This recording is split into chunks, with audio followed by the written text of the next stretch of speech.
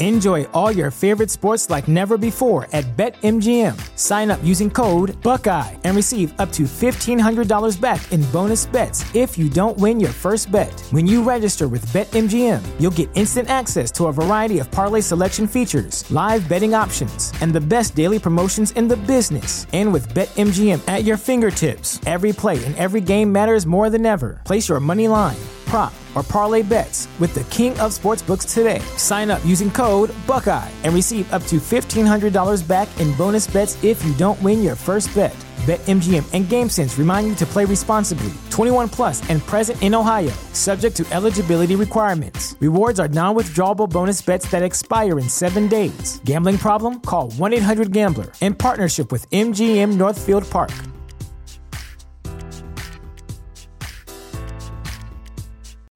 You know how to book flights and hotels. All you're missing is a tool to plan the travel experiences you'll have once you arrive. That's why you need Viator. Book guided tours, activities, excursions, and more in one place to make your trip truly unforgettable. Viator has over 300,000 travel experiences to choose from. Everything from simple tours to extreme adventures and all the niche, interesting stuff in between. So you can plan something that everyone you're traveling with will enjoy. Real traveler reviews give the inside scoop from people who've already been on the experiences you're considering. So you can plan with confidence. Free cancellation helps you plan for the unexpected. And 24/7 customer support means you can travel worry-free. Download the Viator app now and use code Viator10 for 10% off your first booking in the app. Find travel experiences for you. Do more with Viator.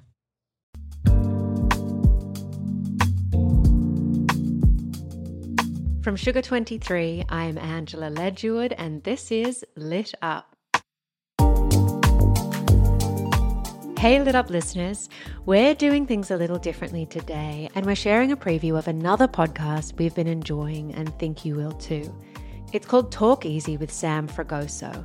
Sam explores questions big and small through dialogues driven by curiosity, compassion, and an abundance of research. Like Lit Up, it's a place to hear about what lights people up. Each Sunday, Sam invites actors, writers, activists, and musicians to come to the table and speak from the heart in ways you probably haven't heard from them before. Some of our favourite interviews include talks with David Byrne, Ocean Vuong, George Saunders, Roxane Gay, and Gloria Adim. In this preview, Sam talks with the revered author Margaret Atwood.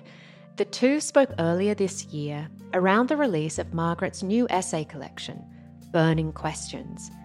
She talks about the day she met her husband of 46 years, the writer Graham Gibson, who passed away at the age of 85 in 2019. Then they discuss The Handmaid's Tale, Margaret's role in the debate around the writer as a political agent, and the power of poetry. You'll hear a reading from one of her poems at the end too. I hope you enjoyed this conversation with Margaret Atwood as much as we did. You can hear the full episode and more from Talk Easy with Sam Fragoso at talkeasypod.com or wherever you get your podcasts.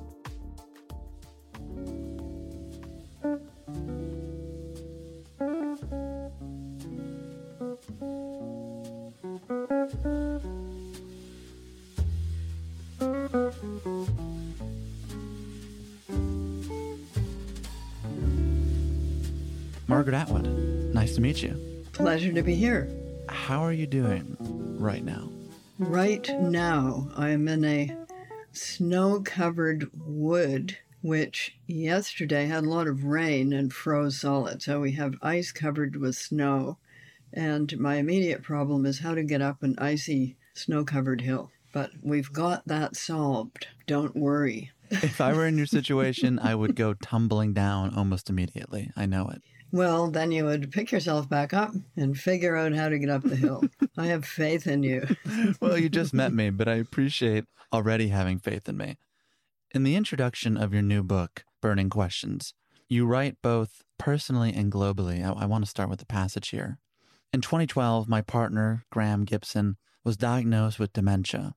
What's the prognosis? He asked. It will go slowly, it will go quickly, it will stay the same, or we don't know, he was told. It was much the same with the state of the world. It was a restless, unsettled period without any single overwhelming catastrophe. People were fearful, but their fear was unfocused. We were holding our breath. We were carrying on. We were pretending things were normal, but whiffs of a change for the worse were already in the air. Now that we've had an overwhelming catastrophe. Well, a couple of them, yeah, right. A couple of them. Who's counting? Do you believe we've stopped pretending things are normal? Have we become more focused? We've become more focused, but you have to pretend things are normal to a certain extent just to get through daily life. So running and screaming in all directions isn't actually that helpful. I've divided the book into 5 periods, and that would have been second or so. So we'd had the big financial meltdown. We'd had 9/11 in 2012. We were recovering from the meltdown, the financial meltdown, but it did seem to be one of those eye of the hurricane, lull before the thunderstorm periods of time. So then came a lot of other stuff that we are now dealing with. There were unfocused inklings of it even then. What does that mean, unfocused inklings? It means something's going on, but we don't exactly know what. I don't know whether you watch the weather a lot, but once upon a time, and I hate to break this to you, there was no internet.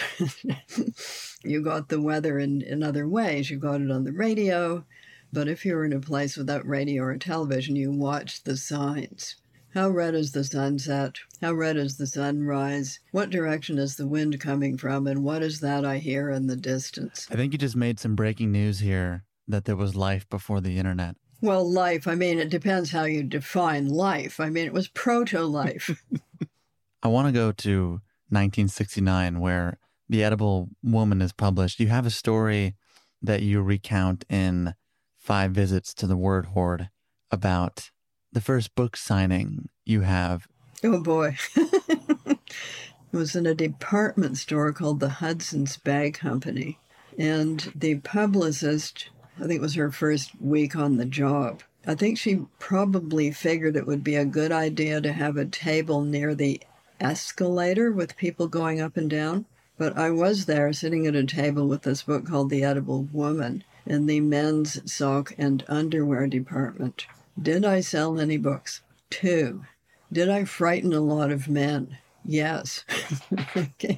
They came on their lunch hour to pick up their socks or jockey shorts. Took one look at this, and it being winter, they had their galoshes on. I could hear their galoshes scuttling, running in the other direction. I think anytime you can scare men, you've succeeded in some way. I don't scare men who have a sense of humor. Come on, they're not that frightened of me. Unless they step out of line, then that's another story. Do you want to recount some of those? No. Do you have a copy of your book with you? I do. Let's go to page 447. 1 year after that book signing incident, you meet Graham Gibson, who would later become your husband. In the foreword of his 2 novels, Perpetual Motion and Gentleman's Death, you describe that first meeting. Would you mind reading it? Yes. It's not the first meeting. It's the first time we sat down to talk. The first meeting was at a party that the writers had thrown for this poet called Milton Acorn, who was, as we now know, bipolar. We didn't know that at the time, but he was very depressed. He was actually a pretty good poet. He hadn't won the one literary award that you could win at that time. There was only one. Look how they proliferated. So we threw a party for him, and we gave him an award that we had made up. So it was a Cheer Up Milton Acorn party, and it was 1969. Neither Graham nor I had won that award either. So I just said I thought his book was pretty good. And, of course, what would endear me more in his eyes? I certainly wasn't trying to start anything there. I was otherwise occupied, but that was the first meeting. The first time I sat down to talk with Graham Gibson in 1970, I read his hand, as I was in the habit of doing for strangers in those reckless days. Everything is connected to everything else, I said sagely. Your intellectual and creative selves are continuous with your lifeline and your fate line. It's all one. And so it was, and so it would be. Now, don't ask me to read your hand, because I wouldn't be able to see it clearly enough. But should we ever meet in person, I would be happy to do that for you. For the next time we do it, I will ask. You write in such vivid detail that first encounter. What does it make you think of that's not on the page? Oh, you want me to go back in time and have a weepy fit? I didn't say anything of the sort. No, of course you didn't. That's what would happen. Graham said a very good thing to our daughter fairly late in his life. He said, if she hadn't met me, your mother would still have been a writer, but she wouldn't have had as much fun. That is entirely true. One of the byproducts of writing The Handmaid's Tale is that many people sort of asked you to be an activist or a writer as political agent. Where are you at on that these days? Well, I went into that in my book on writing. As I say, you get these alternating periods. So the 30s was heavily in favor of artists being political agents. The trouble with that is if you get a government in that's too interested in the arts, or indeed in the scientists, you get somebody like Stalin trying to control everything, tell people not only what kind of art they should have, but also what kind of science they should have.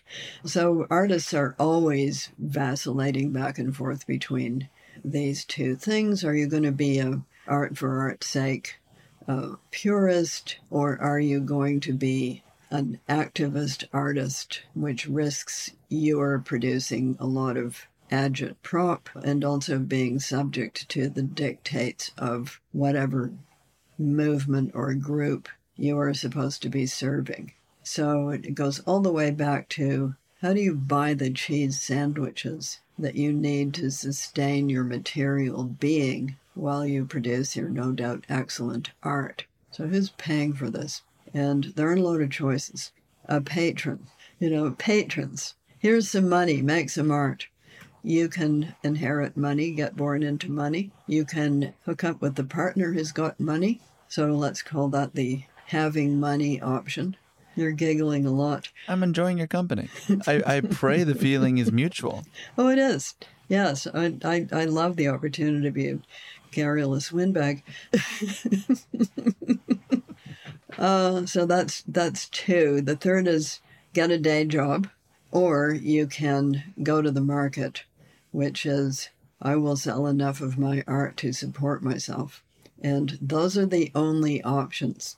So what was the question? More and more in the modern age, artists are being asked to make sure their work is adhering to some ideological. Yeah. So who's in that case calling the shots? Sometimes it's publishers who wish to avoid controversy. Sometimes it's educational institutions, because more and more artists have got day jobs that involve teaching in educational institutions. So if you don't have a day job, that's not a question.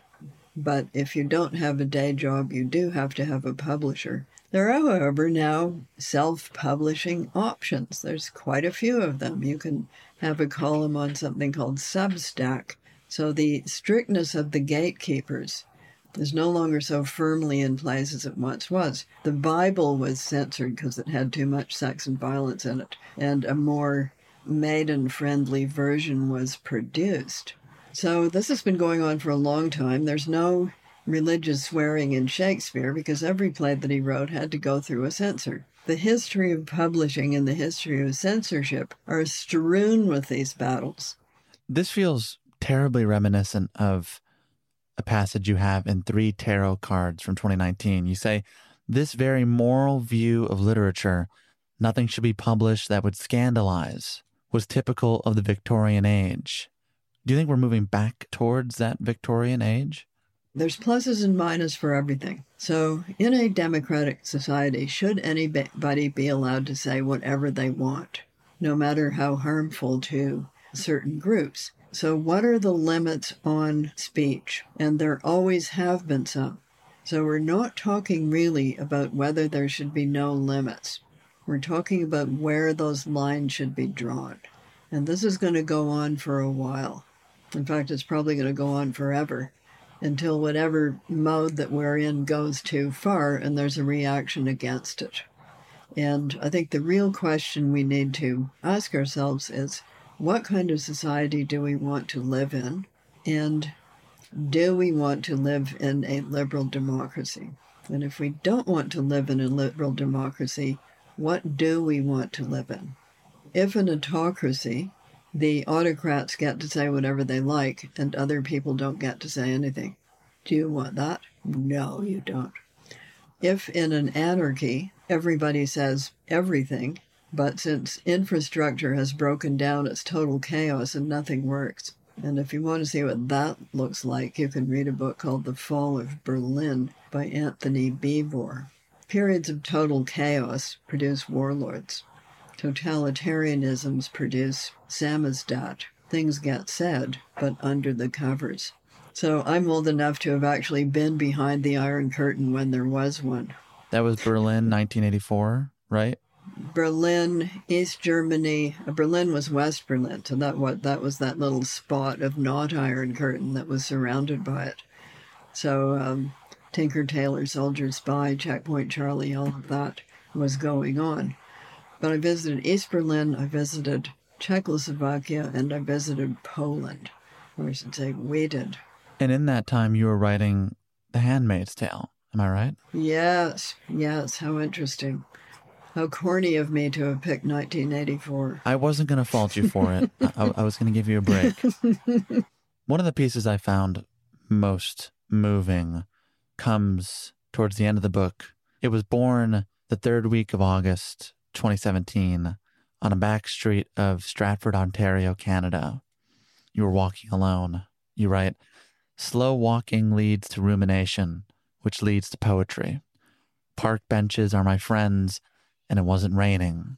Scribbling ensued." Can you read what that scribbling would eventually transform into? This is a poem called Dearly. It's an old word, fading now. Dearly did I wish, dearly did I long for. I loved him dearly. I make my way along the sidewalk mindfully because of my wrecked knees, about which I give less of a shit than we may imagine, since there are other things more important. Wait for it, you'll see. Bearing half a coffee in a paper cup with, dearly do I regret it, a plastic lid, trying to remember what words once meant. Dearly, how was it used? Dearly beloved. Dearly beloved, we are gathered. Dearly beloved, we are gathered here in this forgotten photo album I came across recently. Fading now, the sepias, the black and whites, the color prints, everyone so much younger. The Polaroids. What is a Polaroid? Asks the newborn. Newborn a decade ago. How to explain? You took the picture and then it came out the top. The top of what? It's that baffled look I see a lot. So hard to describe the smallest details of how all these dearly gathered together, of how we used to live. We wrapped up garbage in newspaper tied with string. What is newspaper? You see what I mean. String, though, we still have string. It links things together. A string of pearls, that's what they would say. How to keep track of the days, each one shining, each one alone, each one then gone. I've kept some of them in a drawer on paper, those days fading now. Beads can be used for counting, as in rosaries, but I don't like stones around my neck. Along this street there are many flowers, fading now because it is August and dusty and heading into fall. Soon the chrysanthemums will bloom, flowers of the dead in France. Don't think this is morbid. It's just reality. So hard to describe the smallest details of flowers. This is the stamen, nothing to do with men.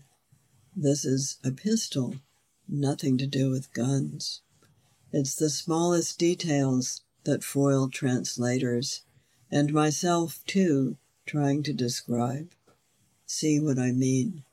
You can wander away. You can get lost. Words can do that. Dearly beloved, gathered here together in this closed drawer, fading now, I miss you. I miss the missing, those who left earlier. I miss even those who are still here. I miss you all dearly. Dearly do I sorrow for you. Sorrow, that's another word you don't hear much anymore. I sorrow dearly. What do you think of reading that now? I'm glad my knees are better. How about that? That answer you just gave, it strikes me as the cookie response in Old Babes in the Woods. That is absolutely the cookie response, and I'm really good at it. I can tell you're very good at it. There's another response, though.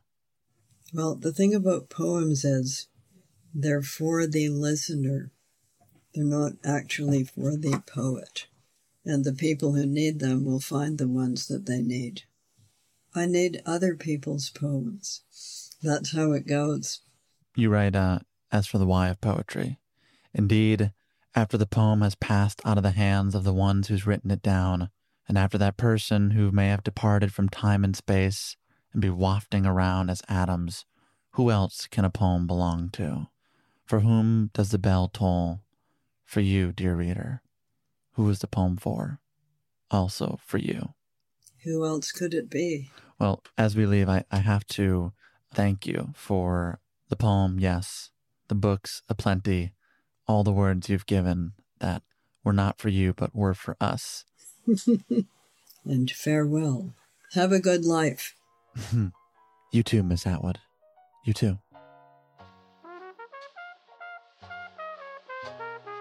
That was a preview of Talk Easy with Sam Fragoso, a podcast from Pushkin Industries. You can hear more of Talk Easy wherever you get your podcasts.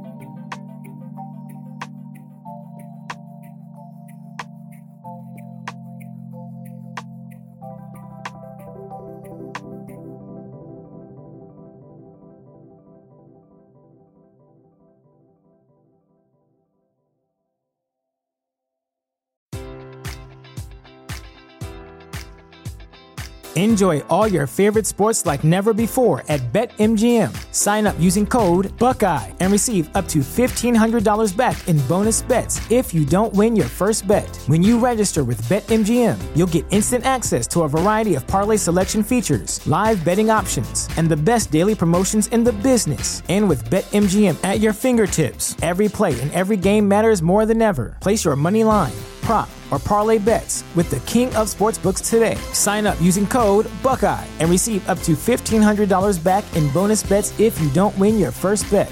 BetMGM and GameSense remind you to play responsibly. 21 plus and present in Ohio, subject to eligibility requirements. Rewards are non-withdrawable bonus bets that expire in 7 days. Gambling problem? Call 1-800-GAMBLER. In partnership with MGM Northfield Park.